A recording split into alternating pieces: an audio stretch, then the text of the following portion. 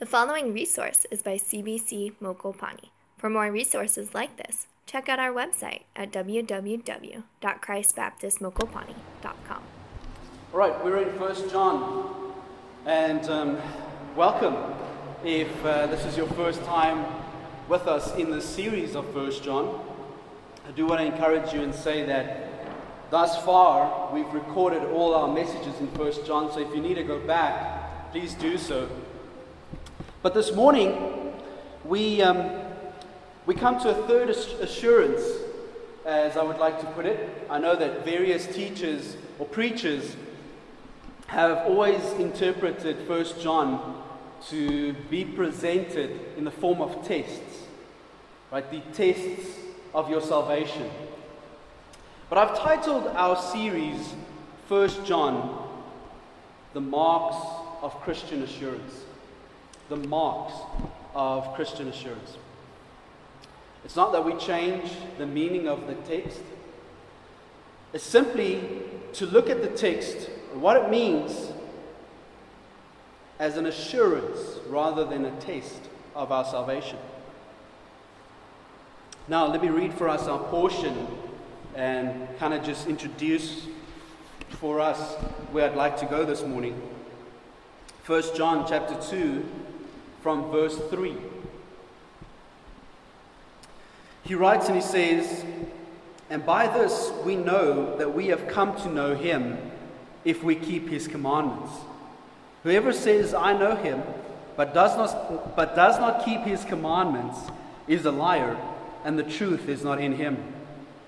But whoever keeps his word, in him truly the love of God is perfected. By this we may know that we are in him. Whoever says he abides in him ought to walk in the same way which he walked." You see, for context's sake, the Apostle John writes this letter pointing us to various assurances of our faith. And so far, we've looked at the assurance of Christ in his humanity and Christ in his work. And that's important for us to understand. You see, because if Christ isn't man, then his sacrifice isn't enough. It cannot pay for the penalty, right? But John proves to us that Jesus Christ truly is 100% man, 100% God. How does he do that? Well, he starts off in chapter 1, verse 1, and he introduces this truth. The next thing John wants us to be aware of is sin and salvation.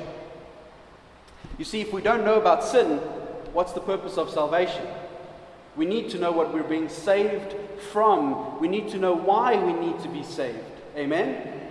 So John points us to this truth, this reality, that we need salvation from sin.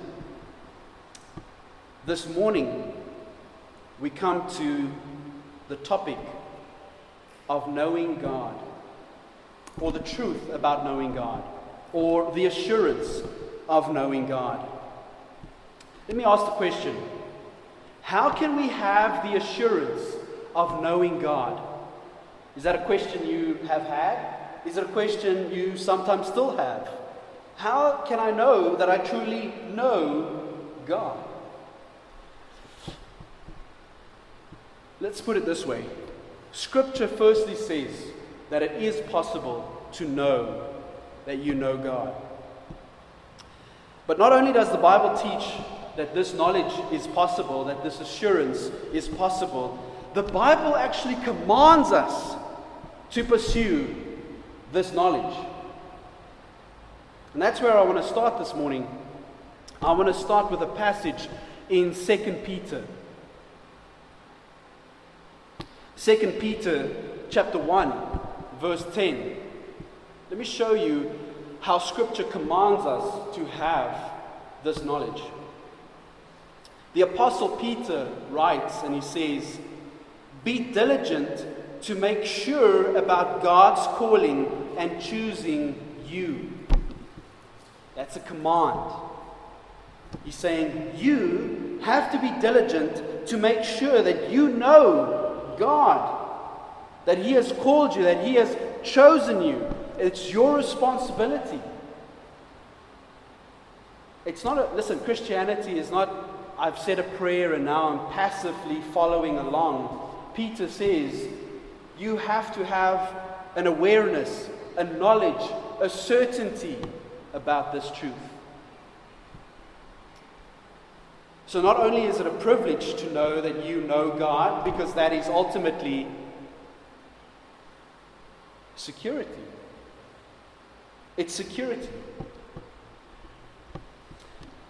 But not only is that important or a privilege, but let me say this, a person who doesn't have an assurance of their salvation, are they not in misery? Constantly doubting every prayer, every action. Am I really saved, or is this in vain? When I pray, does the Lord really hear me, or am I still lost? Is this something that has ever crossed your mind? Maybe something you struggled as a younger believer. Maybe it's something you've recently struggled with. And then you tell yourself, but no, I was baptized 30 years ago, right? I was confirmed. I've always been a member of a church. Maybe that should be my assurance. Back to the opening of our question. How can we have the assurance of knowing God? John presents us with 3 ways that we can have the assurance of truly knowing God. The first one is moral. The second is relational. And the third is doctrinal. There's 3 ways of being aware or having this knowledge. And hopefully by the end of this morning, you will come to a firm and certain answer to this question. That you, in your own words, biblically will answer the question, how can I have the assurance of knowing God? Amen? Let's give thanks. Lord, as we've read your word, as we now trust that as we go through each word and every verse, you are revealing to us your truth. And the truth is what it means to know you, what it looks like to know you, and the comfort of having the assurance in knowing you. So, Father, we pray that you bless this time now. Amen. I want to read for us verse 2 and 3 again as we get into the first assurance, which is this: knowing God in keeping His commands. Knowing God in keeping His commands. John says, and by this we know that we have come to know Him, if we keep His commandments. Yet whoever says, I know Him, but does not keep His commandments, is a liar, and the truth is not in him. So the first thing you need to be aware of is John is not asking a question. I was asking a question. John is not asking a question. John is not asking, how do we come to know the Lord? He's not asking a salvation question. He is asking, how do you know that you know Him? He's not saying, how do you come to salvation? Or how have you come to know the Lord? John is not dealing with how we're saved. John is not saying, if you want to receive God's grace, then you have to obey Him. John is not saying that if you want to be justified, you need to obey Him. He is not saying, if you want to know God, obey. What John is saying is this: here is how you know God. It's revealed in your obedience. It's revealed in your obedience. So firstly, John essentially says, we know that we know God by keeping His commandments. We know that we know God when we are obedient to God. I have an example for us this morning. Henry Schaeffer was a famous Christian chemist, or is rather, and he tells the story of how he actually rejected Christianity. Now maybe you can relate to this. he was raised in a Christian home. He'd been attending church since a young age. But on a given day, he was talking with his dad in the kitchen about an ethical question. And he says, "Look, Dad, the Bible says such and such." And to this, his dad responded by saying, "I know what the Bible says, and it's wrong." In other words, his dad saying what the Bible is saying is wrong. So Henry Schaeffer said, at that moment, he decided that Christianity must be nonsense. Because his dad claimed to be a true Christian, yet his dad rejected the teaching of the Bible. So he rejected Christianity in its entirety. But thankfully, the Lord continued to work in this man's heart. And Henry later on came to salvation or saving faith. And at that point, he realized that it wasn't that Christianity is nonsense. It was that his father's profession of faith was nonsense. So there's a difference. There's, you think you know God, and there is an actually knowing God. See, the truth is this: if you believe the living God, then you will believe His Word. You will acknowledge that His Word is the final rule for faith and practice. Amen? It doesn't mean that you will keep His law perfectly, because firstly, you can't do that. Secondly, it also goes against what John is saying. John's not saying keep the law perfectly for your salvation. In 1 John 1, John taught us that Christians will continue to sin. That's the whole teaching of sin and salvation. That you will sin, therefore confess your sin, and you will be cleansed. So John says, no. It's not that you have to keep the law perfectly. Rather, John is saying, there are those who love God's word and who love to obey God's word and who by grace have been able to obey God's word. And that's the evidence of knowing God. It's a devotion. You love to keep His word because you're devoted to Him. You're devoted to His word. That's the point. In fact, John's point is that knowing God is a fellowship knowledge. You don't just know facts, you don't just know the 10 Commandments, but you share an intimate knowledge with God. And this in turn leads to a transformed life. This is what Paul talks about in Romans 12. That's the transforming of your mind, is when you're sharing an intimate relationship with Christ. Here, listen, this is what it means.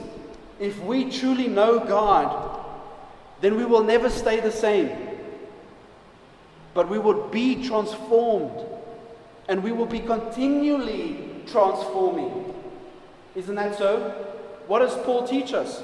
That we would be conformed into the image and likeness of Christ. It's continuous. It's taking place now, here, tomorrow, Lord willing.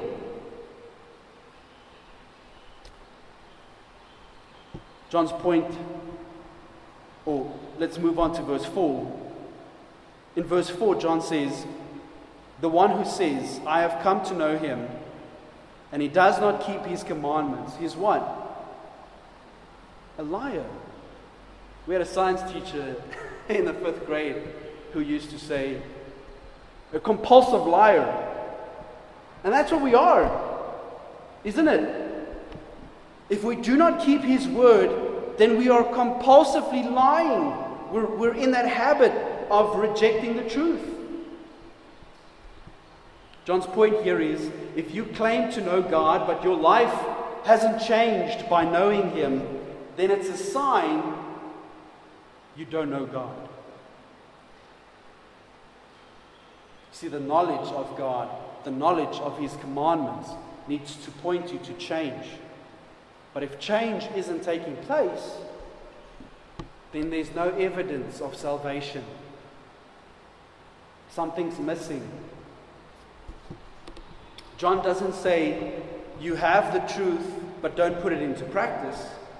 John doesn't say, you have head knowledge, but don't have heart knowledge.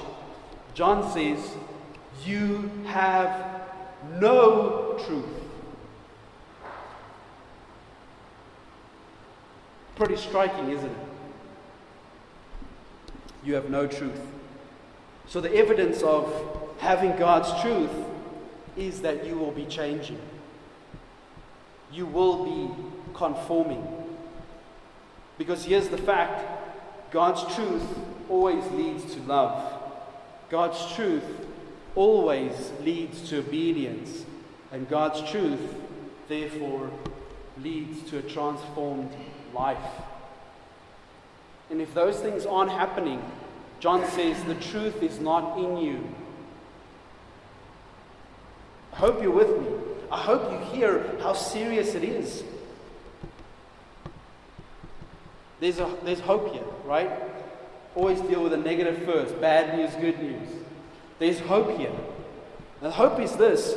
God's word tells us that Jesus Christ is the way, the truth, and the life. Knowing God's commandments, that's not salvation. Being in Christ is salvation. Now, when we're in Christ and we come to understand God's word in truth, then that truth will be expressed in action. How does that look? Well, you obey what His word says you should obey. You commit to what His word says you should commit. What it also says is, when His word says don't do that, you don't do that. Amen? So the first thing is this, the first kind of assurance for you as a believer, if you ask the question, but how do I know God?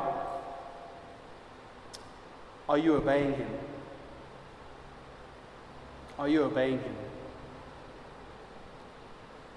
He said, but I try, I just don't know how. Well, we can't know Him and not His word. The only way we get to know Him is through His word. Yeah, but I have His Spirit. His Spirit lives inside me. His Spirit will always point to the truth. And what's the truth? His word. I've heard various people proclaim to be Christians and say, but I don't read the Bible. And I go, how? How are you a believer? No, but faith. Faith in what? Well, the Bible says. How do you know it says that? So the first assurance is this. We know God in that we keep His commandments. There's a devotion to His word. Are you with me? Moves to a second assurance. You see, to know God changes everything. It changes us from the inside out. And one of the ways it changes us, it makes us love to obey Him, to obey His word, to believe His word, to follow His word. Being on the topic of love, point number 2 says that we can have the assurance of knowing God in His love. And that's relational, right? It's relational.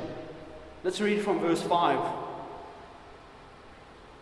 It says, but whoever keeps His word, in him truly the love of God is perfected. Now we can say that true love for God is expressed not in emotional language, not in some claim of mystical expression, but the true love for God is expressed in moral obedience. Well, let me put it this way. The proof of love is loyalty. If we love Him, we'll be loyal. And as a result, obviously, we go back to point number 1. we keep his commandments. What would a wife think of a husband who said, "Oh honey, I love you," but every week he is engaged in an affair with another woman? What profession is that? It's hollow, yes? It's not true love, because true love is loyal. And therefore God's word tells us this: if you truly love me, then you will be what? Loyal to my word. There will be a commitment to God's word. You see, the truth of God exists so that we would be in an active, practical relationship with him. We can't just know the word of God. We can't just list the 10 commandments and say, "But I know him." No, you know snippets of the word. Knowing him means you know what his wrath would look like in expression. Knowing what his love will look like in expression. His grace. That's what it means to know him. It means you have beheld his character. You have examined him as the psalmists have. And therefore, this relationship we have with him should express itself in love and obedience towards God. Because love delights to do the will of God. When we're not doing the will of God, we're not loving God. Are you with me? When we're not doing the will of God, we are not loving God. We're choosing sin. We're choosing our own desires. We are placing ourselves on the throne where he ought to be. But when we love him, we do his will. See, a true example of this is Jesus Christ, because Christ loved to do his will. You remember what Jesus said in the upper room? John 14 verse 15. Jesus said, "If you love me, you will what? Keep my commandments." You see how the two go together? If you want to have assurance and you just keep his commandments, you'll doubt. But when you keep his commandments because you love him, all of a sudden that doubt goes away and you have the assurance. Therefore, the Christian who teaches you can love Christ and not keep his commandments, what is he doing? He's contradicting God. John says he is a liar. However, obedience to God's word is what? Proof of our love for him. If you love him, you will obey him. Listen, I think there are 3 motives for obedience. We will obey because we have to, or because we need to, or because we want to. Right? A slave obeys because he has to. An employee obeys because he needs to. But a Christian is to obey because he wants to. That's devotion. That's love. Again, John 14:15. If you love me, keep my commandments. Keep my word. Obey my word. Now here's another example. As children, how do we learn obedience? You learn that obedience is necessary or you get spanked. Moms, dads, grandpas, opas, omas. I grew up from a generation where if you don't obey, you're getting a spanking. Or if you obey, then there is some form of reward. So as you grow up, you discover that obedience means enjoyment. It means reward. Now it's similar in our Christian walk. New or young believers must constantly be warned. Or, as they grow into maturity, be rewarded. How does that look? Because listen, I'm not saying we should bribe fellow brothers and sisters. What I'm saying is this: as believers, as we grow in God's Word, we don't obey it simply because we have to. We obey it because we understand what it means to love Him. So as a young believer, you need to be constantly warned. Hey, whoa, we don't do that. That's contradictory to the truth. No, we don't do that. We do this instead. As a mature believer who has spent time getting to know God through His Word, you realize what? That there is reward in obedience. There is fellowship in obedience. But the moment we disobey, we break that fellowship. The moment we choose to sin, we break fellowship. Yes, the Lord will cleanse you when you confess, turn back to Him, but we don't do that. Listen, the moment we break fellowship with God, do we at that moment stop, confess, and turn back? Or do we feel bad and say, no, I'm going to come back to this a bit later on, when I feel better? And that just simply never happens. Tonight when you go to bed, you remember, oh, I did this. God, will you forgive me? But what kind of relationship is that? That's not intimate.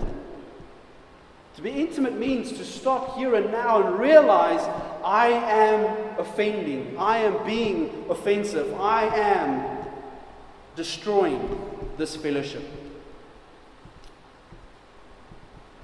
One commentator summarizes it in this way: the Lord does not give me rules, but He makes His standard very clear. If my relationship to Him is that of love, I will do what He says. But if I hesitate, it's because I love someone I have placed in competition with Him, namely myself. Can't blame anything else. Can't say it's my spouse. No, it's your desire for your spouse. But it's my children. It's your desire for your children. No, but it's this thing at work. It's your desire for the thing at work. So either you are on the throne or God is on the throne. So up to now, real quick, we have learned that the evidence for knowing God is to know His Word, to keep His Word as an act of our love for Him. Alright? It's not to keep His Word in a form of legalism. It's not to keep His Word because we have to. It's because we want to. Brings us to our third assurance. Now I'm going to get a little bit doctrinal. But it's to know God in walking His walk. Amen? From here, I want us to look at verse 5b to the end of verse 6. John says, "By this we may know that we are in Him. Whoever says he abides in Him ought to walk in the same way which He walked." In other words, if this is true, then you will live like Christ. And how did Christ live? In obedience. In obedience to His Father. You see, to abide in Christ is to experience a life-giving relationship with God through Christ. It's to have a relationship with God where we are actively involved, where we are constantly committed to Him and to His Word, where we give an effort, where we express our love for Him, for His will, for His Word, for the sake of His eternal plan. See, because when this recipe doesn't exist, suddenly we're no longer faithful in our marriages. Suddenly we're no longer faithful parents. Suddenly we're no longer faithful members of the bride of Christ. You see how everything in our lives will start to fall out of place because we're no longer standing in Christ. That's what it means to abide in Christ, to be in Him, to live in Him, to remain in Him. I want to ask it a bit differently this morning. Are you resting in Jesus Christ? Are you trusting in Christ for salvation? Are you fellowshipping with Him in grace? Now, if you say yes, then your whole life must have changed up to this point. It must have. I'm not saying rabbit trail. I'm not saying that where you are now, you have a desire to be as on fire as what you were 2 years ago, which is another thing that's nonsense, by the way. Some of us as believers, I've heard these testimonies where some would say, listen, 2 years ago, man, I was on fire for the Lord. I want to go back to that. Do you really? Do you want to go back 2 years and lose all the knowledge you've gained about your Savior? Do you want to take back 2 years of experience, of overcoming trials, of growing in grace, just so that it would feel as good as it did at that moment, which you remember 2 years ago? Listen, to abide in Christ means we remain in Him, we move forward with Him, we grow in Him, we become like Him. And therefore it means that by God's grace, you are obedient to Him and you have a desire to obey Him. If you don't have a desire to obey Him, then something has happened in your heart. Idolatry is busy taking place. Friend, you really need to consider repenting of that self-worship.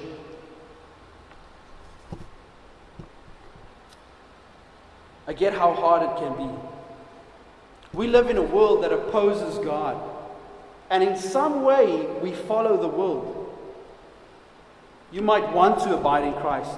You might want to love Christ. Yet you're struggling to live faithfully in accordance to God's will. Is that true?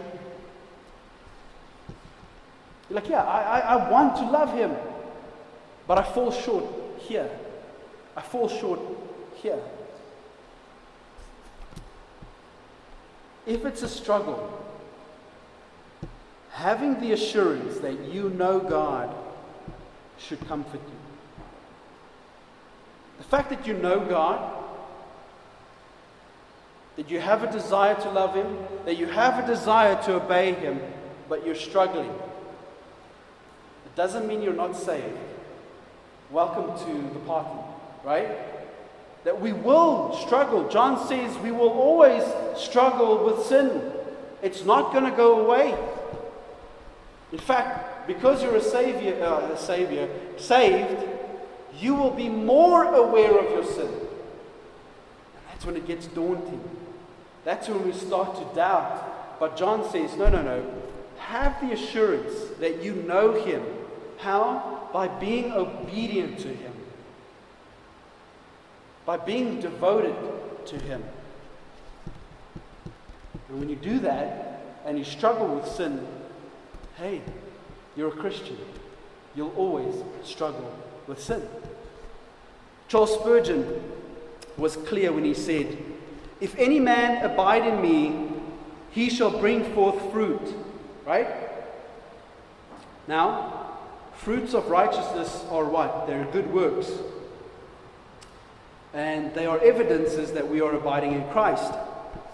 Spurgeon continues and he says, "If I am living in sin day by day, what right have I to conclude that I'm a child of God?"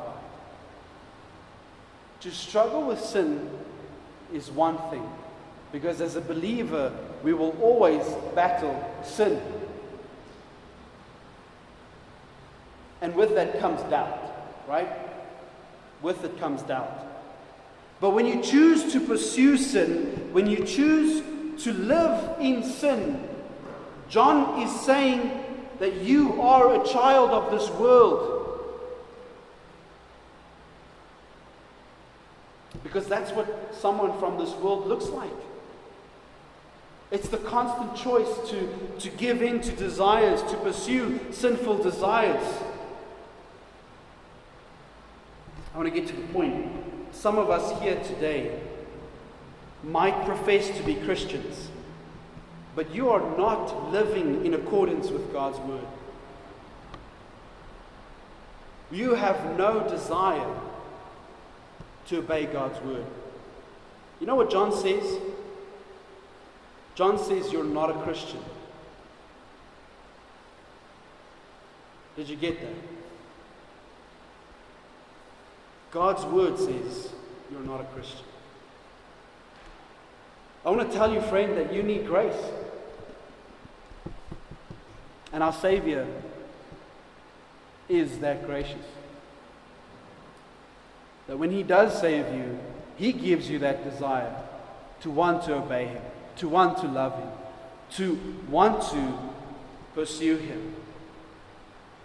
On the other side of the coin, my dear friends, there are Christians here today who are wrestling with a lack of assurance. And the reason why you wrestle with this lack of assurance is because of sin and because of imperfections in our lives.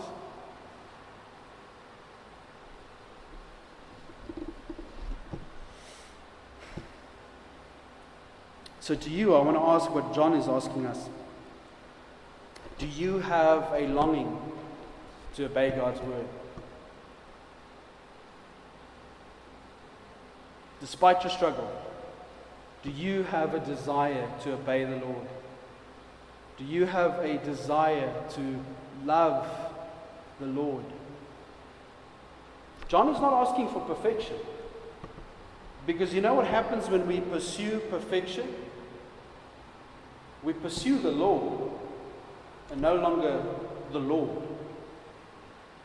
But when we pursue the Lord, we're devoted. We're aware. We are intentional.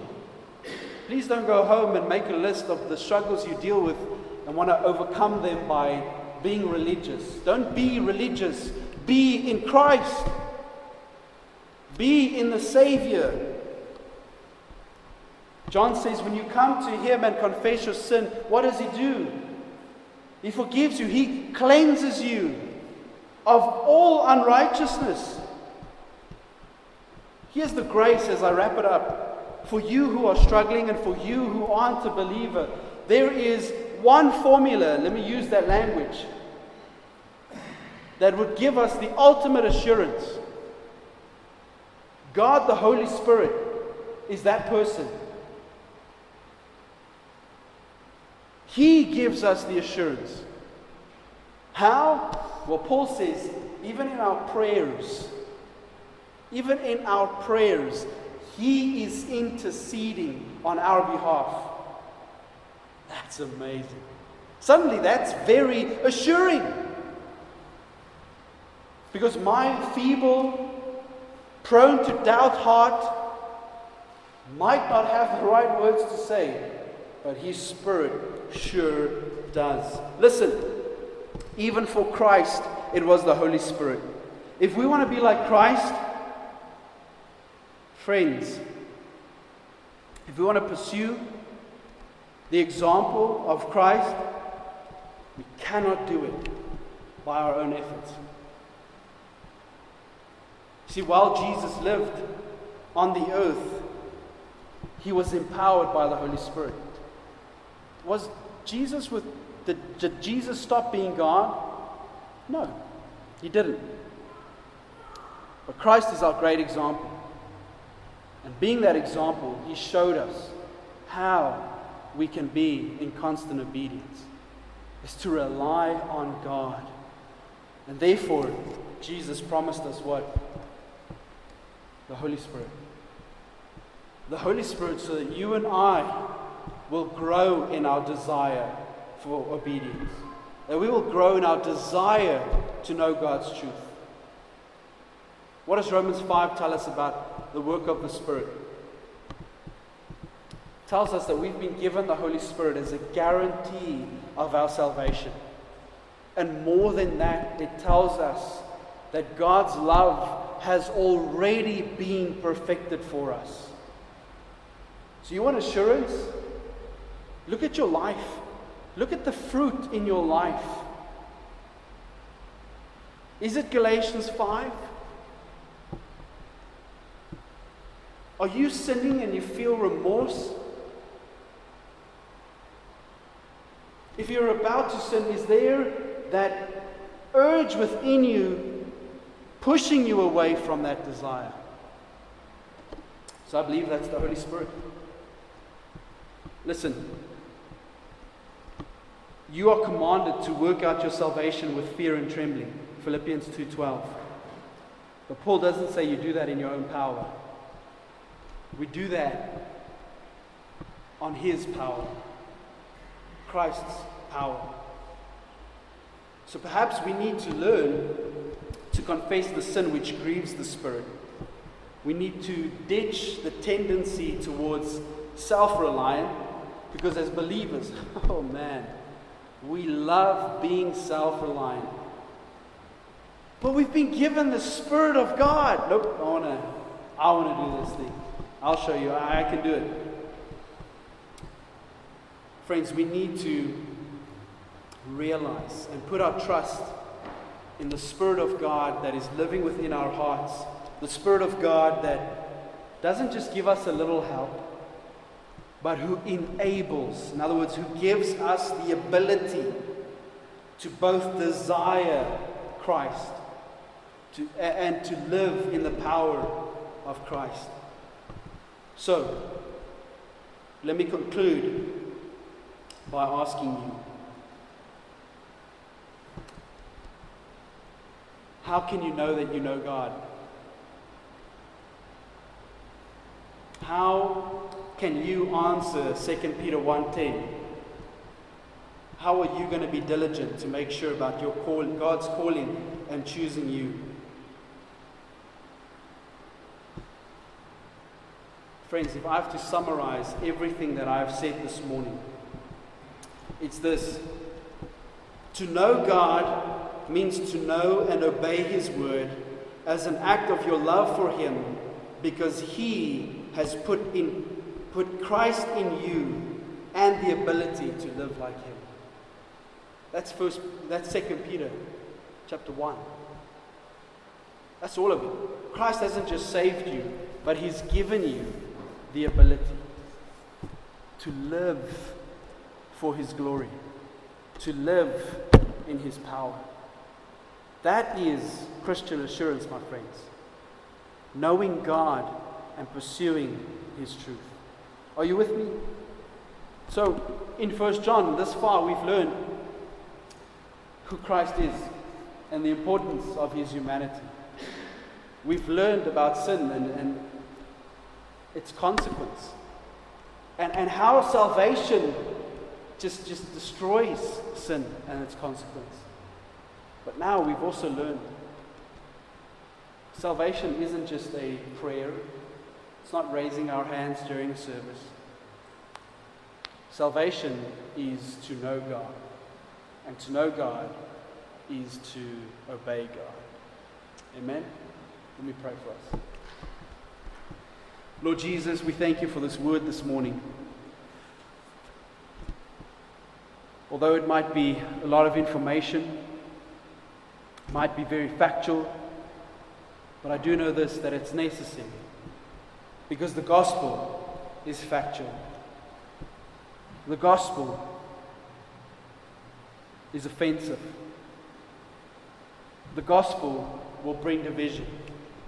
Because ultimately, it brings salvation into a world that despises it, that doesn't recognize it, that works against it. And so, Lord, for us here this day, for us who doubt our salvation because we fall short of Your glory at a given moment, help us to have this assurance that in knowing You, our sin doesn't just cast us out, Our sin has been paid for by your Son, and therefore we stand in his righteousness. But for the brother or the sister who is here today, who assumed to know you, I pray now with this knowledge, you would work in their hearts and their minds, that you would draw them to yourself and reveal to them ultimately the purpose of the cross, so that they too can experience this love, this devotion, this longing for the end, where we will be with you and where we will be as you are. So our Lord, we just pray once again for your grace. In your name and in your name alone. Amen.